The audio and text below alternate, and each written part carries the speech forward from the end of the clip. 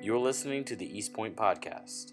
For more information about East Pointe, check out our website at www.epcjax.com. Fellow can't preach after that. He needs to turn in his ordination papers. Amen. That's awesome. Thank you so much. Wow, it's been good to be in the house of the Lord. Hey, we're starting a brand new series this morning. You're getting in right at the very beginning of it. It is called UNSHAKEABLE. That is the title the Lord laid on my heart. As we look at being more established in our faith, I am convinced that we have cultural winds, if you'll let me say it that way, that blow against us constantly, and it is more important than ever before for God's people to be established so that we're not shaken by what's going on in the world. Can I get an amen or an aha? Amen. I want to invite you to 1 Thessalonians chapter 3 to begin with. And as you're turning there, I want to have a word of prayer with you, and then we're going to jump right in today with our first topic, which is, of course, God, specifically God the Father. We're going to talk about today, okay? Let's pray. Father, we come to you today. We thank you for what our ears have heard and our hearts have already felt this morning. And God, we pray that you'll help us with this subject, Lord. You know my heart, and you know I've asked you many, many times throughout the course of this study to just help me to say the things that need to be said. God, help me to refrain from the things that did not need to be said. And God, increase our understanding. I pray that you would give us roots deep in our faith, God, as believers. And then for those who are not saved, Lord, maybe even some who have no belief at all concerning you, I pray that you would just prick their hearts, encourage them, Lord, penetrate their minds, and cause them to begin to consider who you are. And I ask now, God, you bless in Jesus' name. Amen. This opening text is more of a sort of a theme for our series. There are several verses like this throughout the Bible, but let me read it to you. 1 Thessalonians 3, verse number 1, beginning there. Therefore, when we could no longer endure it, we thought it good to be left in Athens alone, and sent Timothy, our brother and minister of God and our fellow laborer in the gospel of Christ, notice this, to establish you and encourage you concerning your faith, that no one should be shaken by these afflictions. For you yourselves know that we are appointed to this. Paul's saying, listen, there's no reason why, as believers, we ought to be shaken because of the events that go on in our world, whether it be the threats against us as Christians or just the circumstances of life. We need not be shaken by them. And so we're going to approach the topic today of God. And I realize this is a very difficult topic for two reasons. One, the subject of God is inexhaustible in itself. I was talking with somebody earlier this week, and I said, you know, every one of these lessons that we're going to be looking at, which there's about 11 topics, probably about 13 lessons throughout the entire time, every one of them you could do a series on. So I'm going to give you a series in 30 minutes. And you know that's a lie. We're going to be late. That's what that amounts to, because I can't get it all done in that time. So I've asked the Lord to help me with this wonderful topic. But the topic is inexhaustible. It's boundless. And then secondly, another problem we have with this topic is we're trying to understand an infinite God with a finite mind. And these things are difficult for us to understand. So here's what we're going to do. If you have a study sheet, and if you received a bulletin, you would have gotten one of those tucked away inside. I'm going to give you all three main points so you can just go to sleep and watch it on the web later. I'm just kidding. I do want to take a moment and welcome those who watch us online. We actually have several of our military personnel who have left us, been stationed overseas, and they're gathering together. I'm told this past week they shared with me some of their military friends are getting together and watching us online, and so we want them to know we're praying for them, we love them, and we pray for safe return home. So let's do this. I'm going to give you all 3 points. This is how we're approaching it today. The reality of God before us, the revelation of God to us, and the relationship of God with us. Now that's how we're going to go about it today, all right? Let me first of all start by reading to you a familiar verse, Genesis 1, verse number 1. Many of you could quote it with me. In the beginning, who? God created the heavens and the earth. Now I find this interesting, that the Bible nowhere tries to explain to us the existence of God. We're told of the origin of the earth, In the beginning, God created the heavens and the earth. But we are not told of the origin of God. It's not even attempted. We'll come back to that thought in a minute. John chapter 1, verse number 1. John wrote, "In the beginning was the Word, and the Word was with God, and the Word was God." So if we go back to the beginning of what? The beginning of time as we know it, the beginning of the race of man, the beginning of the earth that we inhabit. This beginning, we have God already there. So He goes back beyond what we would call the beginning. By God, let me give you this definition. By God, we mean the one absolutely and infinitely perfect Spirit. This will come up on the board for you as well. The one absolutely and infinitely perfect Spirit who is the creator of all. God is eternal. I love this statement. Listen to it. Uncaused and triune in His nature. And by that we are talking about the Trinity, God the Father, God the Son, God the Holy Spirit, or God the Holy Ghost. Now that's difficult for some to understand. We will get there later in our text, in our study, I should say, later in our study, as we talk more about the Trinity and trying to understand what exactly that means, that there is but one God and yet three persons within the one God. But today we're going to focus on God the Father, the reality of God before us. Let me jump in with this first point with you. We are in a culture that is increasing in atheism and denial of the existence of God.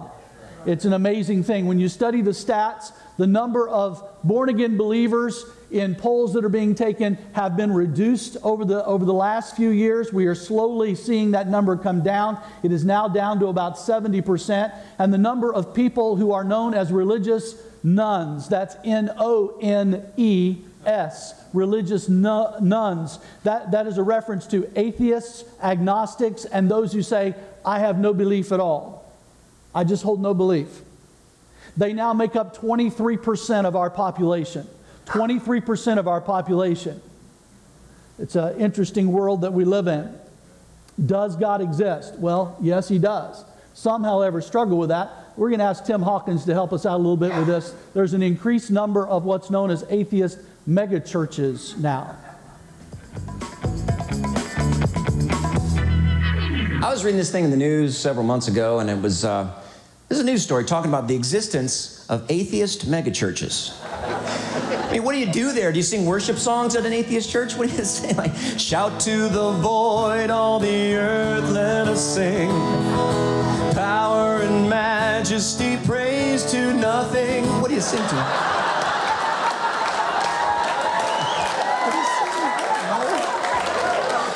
Man, do they have children's church at the atheist megachurch?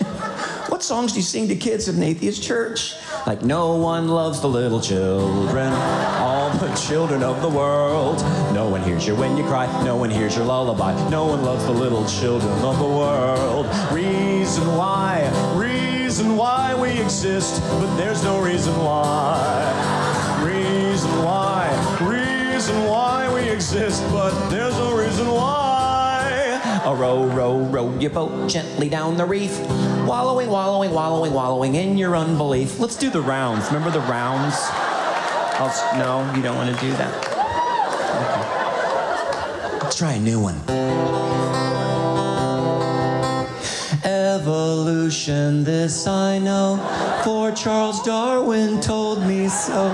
Accidentally alive, if you're weak, you won't survive.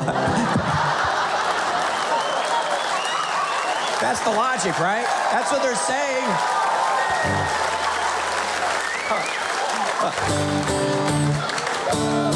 I am an A. I am an A-T. I am an A-T-H-E-I-S-T. And I have N-O-T-H-I-N-G to give me hope and certainty. And when I D-I-E, I will be A-L-O-N-E. Hey!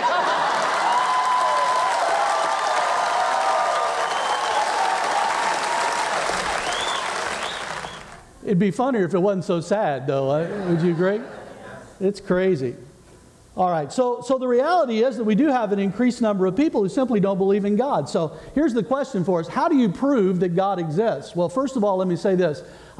Since the writers of the Bible didn't try to prove it and God never tried to explain himself, I wonder whether we even have to be honest with you. But there are some arguments that we could use. As a matter of fact, I'm going to give you several of those arguments now, and I don't want you to be overcome by these terms, okay? These terms, man, they'll turn you away if you're not careful. I know this is not a seminary class, but I want to give you these terms, and then we're going to do, as some say, we're going to put the cookies on the lower shelf so everybody can access them, and we understand exactly what these terms mean, all right? So I want to give you some arguments that you might be able to use. One is known as the cosmological argument. Now, all of these will come up. You can write them down if you care to. If not, that's okay, if you just want to listen to it. What do we mean by cosmological argument? This is the argument based on the fact that the world or the universe, the cosmos, a Greek term used there, has order and arrangement and is constantly in change, and yet it stays with an order and an arrangement.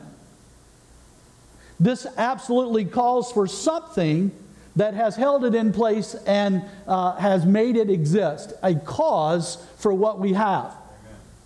Let me use two quick illustrations with you. One is this building.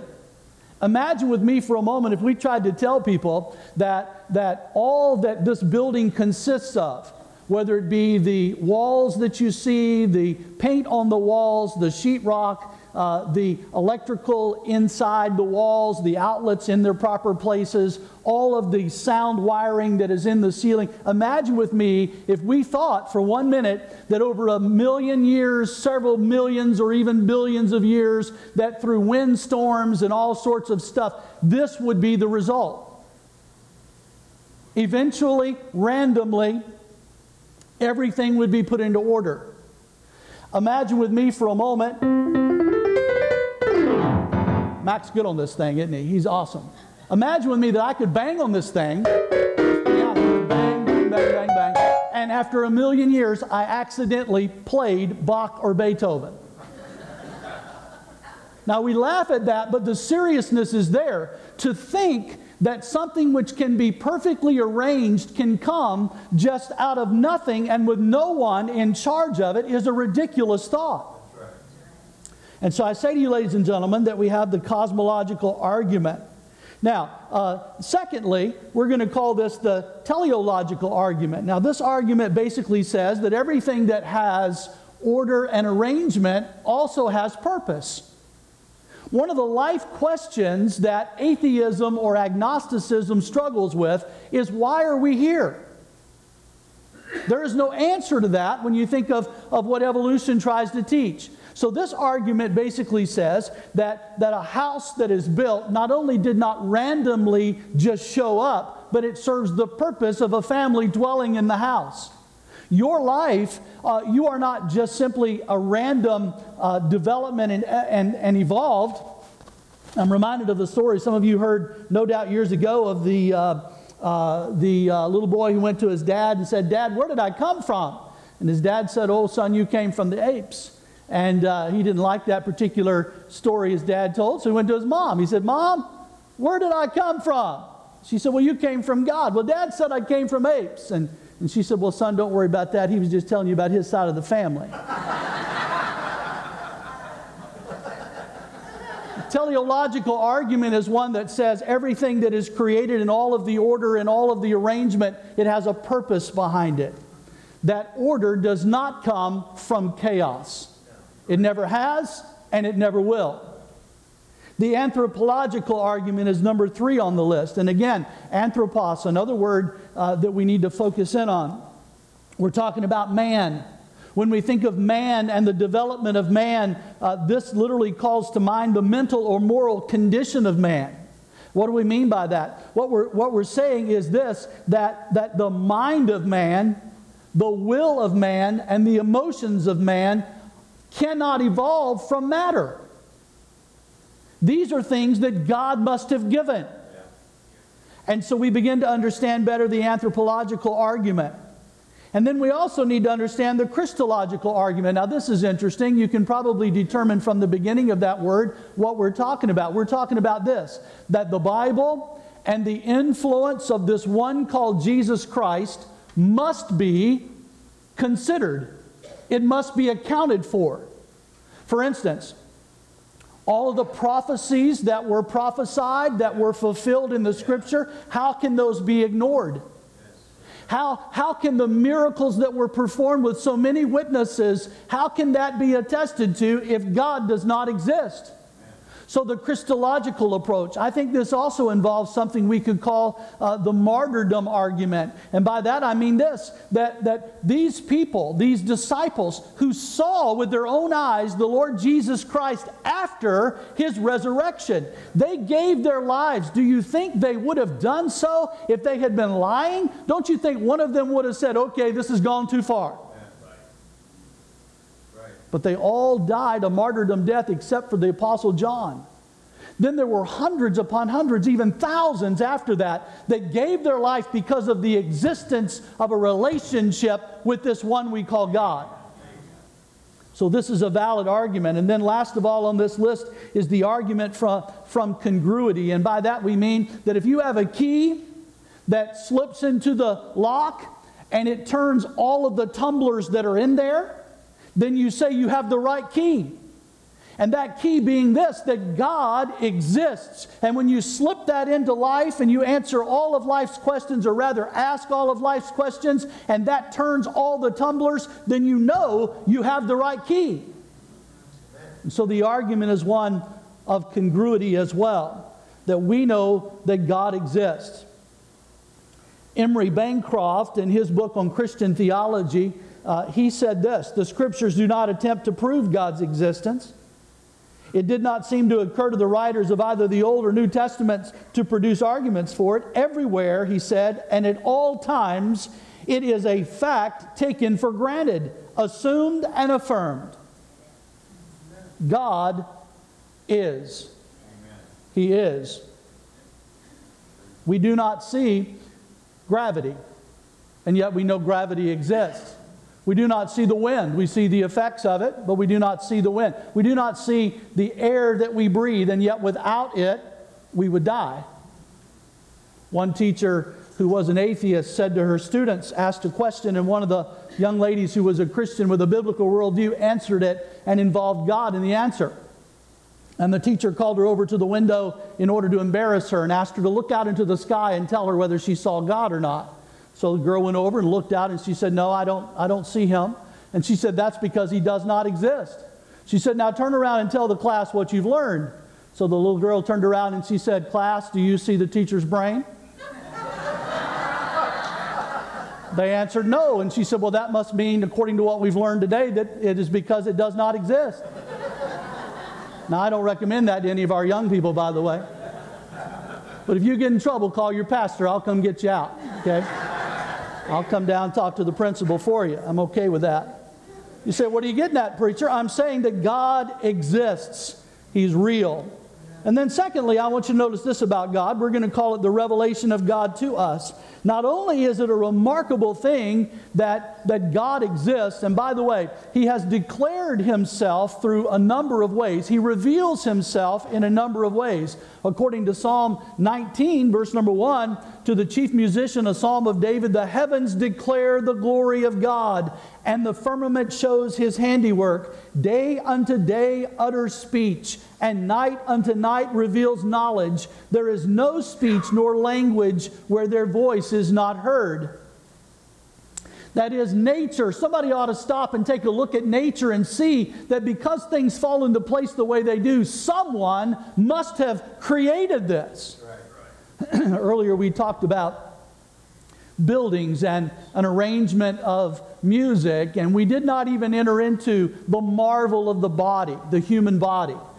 And to think that the human body came from nothing, or came from chaos, and came from an evolution, and everything just happened to fall into place a certain way, is a preposterous thought when you stop and look at the order that is there. Darwin, of course, was considered an expert on origins, and yet I'm amazed that when you study some of his writings in 1879, he referred to the development of the flowers as baffling. He said, of them, they are an abominable mystery. I ask you this, are you going to trust your soul to a man who doesn't understand flowers? Or the human eye and how it has developed, let alone side by side, perfectly fashioned in the front of your head and not the back? It's an amazing thing that God has made us. He has revealed Himself to us if we will simply pay attention to what it is He has done for us. So when we talk about the revelation of God, we're talking about the disclosure of God.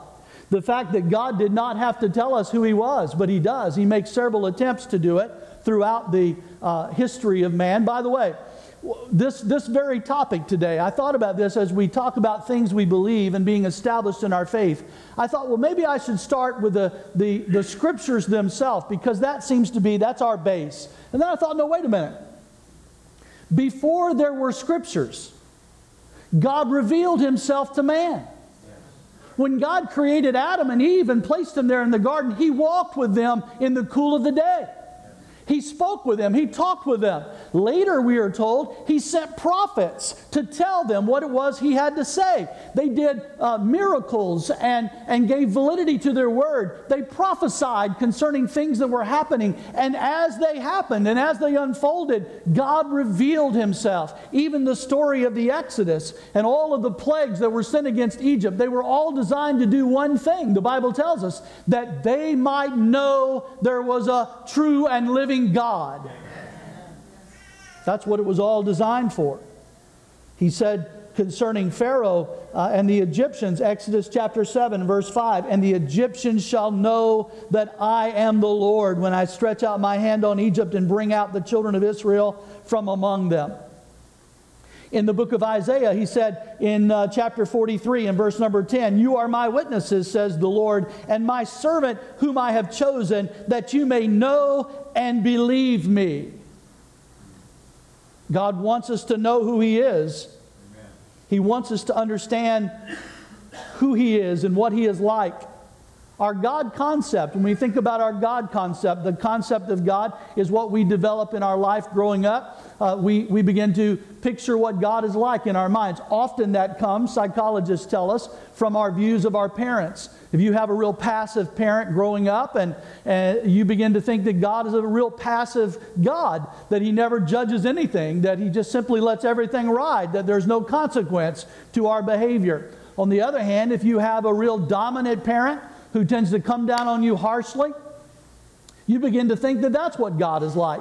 That God sees all and knows all, and so every bad thing that happens in your life is God taking out the proverbial switch. For me, it was a ligustrum. I won't get there, but He's taking out the proverbial switch and spanking you, and that's not God either. What you have to do is understand that we may actually be giving the wrong impression of what God is like to our children.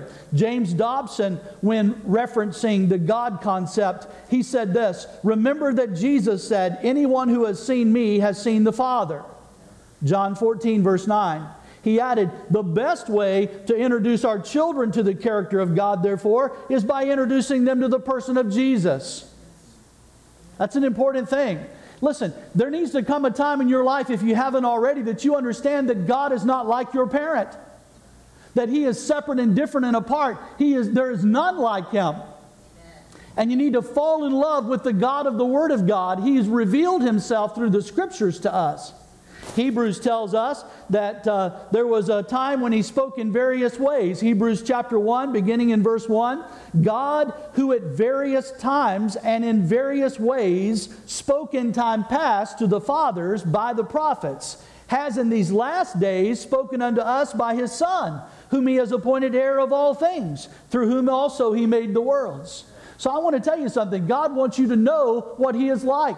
He's not trying to be aloof. He's not trying to be distant from you. He wants you to learn of Him and to know what He is like.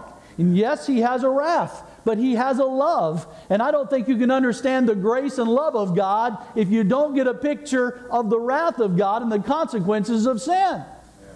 So it all balances out when it comes to understanding who God is and what He is like. Yes, He reveals Himself through creation. Yes, He has used the prophets. Yes, He uses the Word of God to tell us what He is like.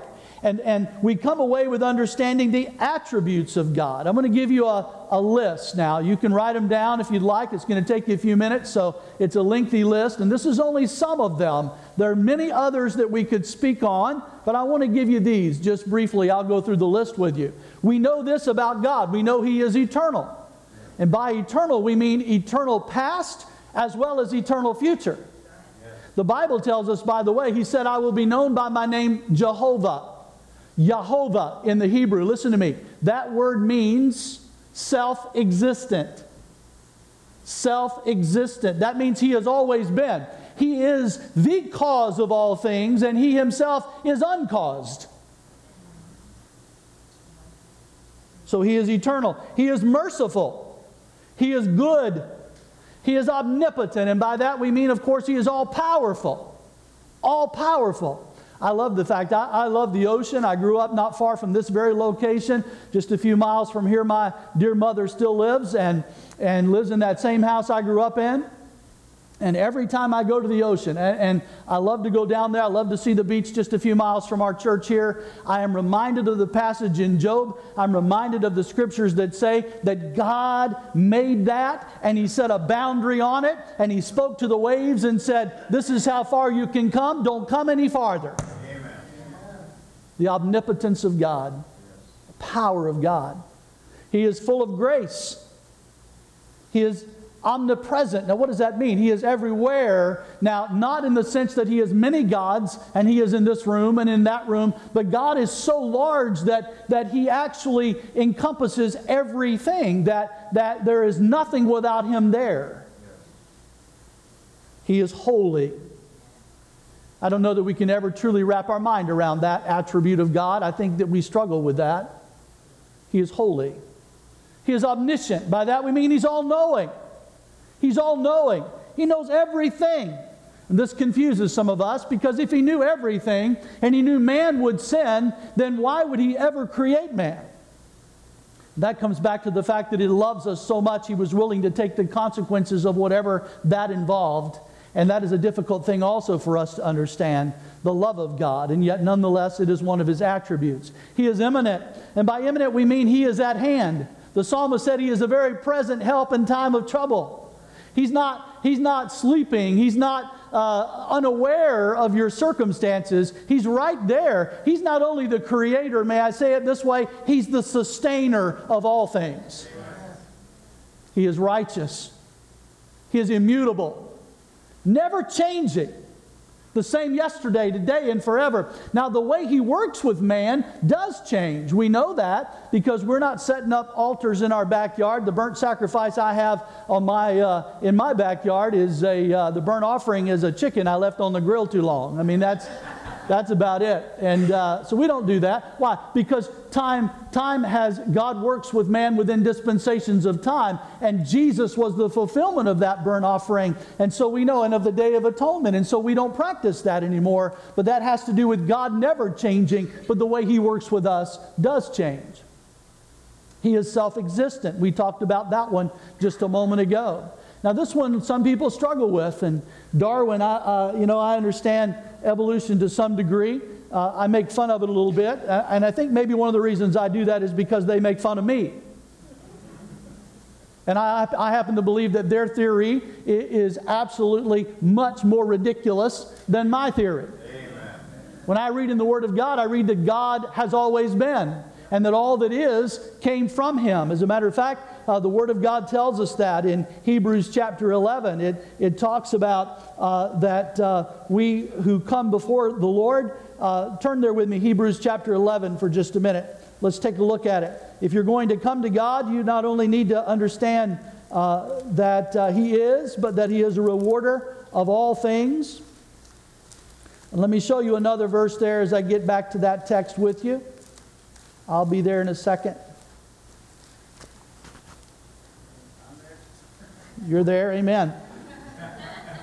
Verse number 6 is the verse that I just mentioned to you. The Bible says, but without faith it is impossible to please Him. For he who comes to God must believe that He is, and that He is a rewarder of those who diligently seek Him. Now look back in verse 3 with me. By faith we understand that the worlds were framed by the Word of God, so that things which are seen were not made of things which are visible. You think God knew the day would come when someone would try to say that that which is came from something else which is? He said, I want you to understand that it involves some faith that God has always been, that He is self-existent, and from Him came all things. And without Him, John 1 tells us, was nothing made that is made. So we have here a revelation of God to us.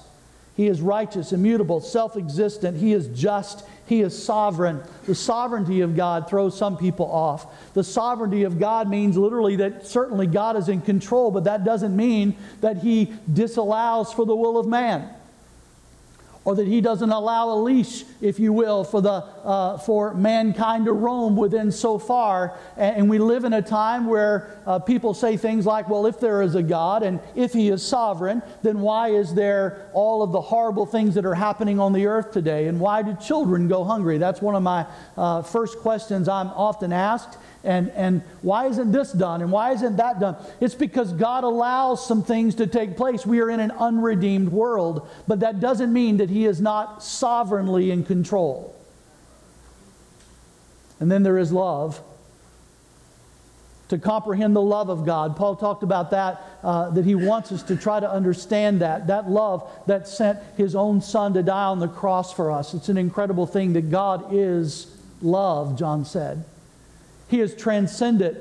And by transcendent, we mean that God is unlike any other being in our experience, and there is no analogy or comparison that can be made to Him. The psalmist said it this way. David cried out before God in his prayer, and he said, there is none like You. Amen. Well, that is hard for us to understand. Hard for us to comprehend. And then last of all, I want to deal with the relationship of God with us. If you'll give me just a moment on this, the relationship of God with us. It's an amazing thing that God is. It's an incredible thing that God wants to be known to us, that He makes Himself known, that He reveals Himself to us. It is even a greater thing, I think, for us to understand that not only does He want us to know Him, but He wants a relationship with us. And He offers His own Son. That familiar verse, John 3:16, for God so loved the world that He gave His only begotten Son, that whoever believes in Him should not perish, but have everlasting life. For God so loved the world. He's not talking about the planet Earth. He's talking about the people. Us, you and I. That God loves you that much. Now, why was this needed and why was this necessary? Let me pause a moment and say this to you. I find it remarkable that in the most remote places of the world, and I think in a way this comes back to the anthropological argument that we talked about earlier. In the most remote places in the world, people worship something. It might be a stick. It might be a bird. It might be the sun. It might be the moon. It might be a tree. It might be a rock. But they have some kind of worship going on. Why is that? It is because when God made man, He made him to be in fellowship with Him. And man was. And they walked together in the garden, and they talked together freely, and they were in this wonderful relationship. But sin entered into the world, and it separated mankind from God. And there became a need in man to be reconciled to God. The price of that reconciliation was the precious blood of a sinless offering. That offering was Jesus Christ. And only Jesus could take care of that. And through His blood, man has been reconciled to God. And we do that through faith in the blood of Jesus. We ask Jesus to be our Savior. And we ask God to become our Father through that. And He becomes our Father through that. And we enter into a relationship. We call that being born again. And the Bible tells us that man needed that. But within man, there is this God-sized hole.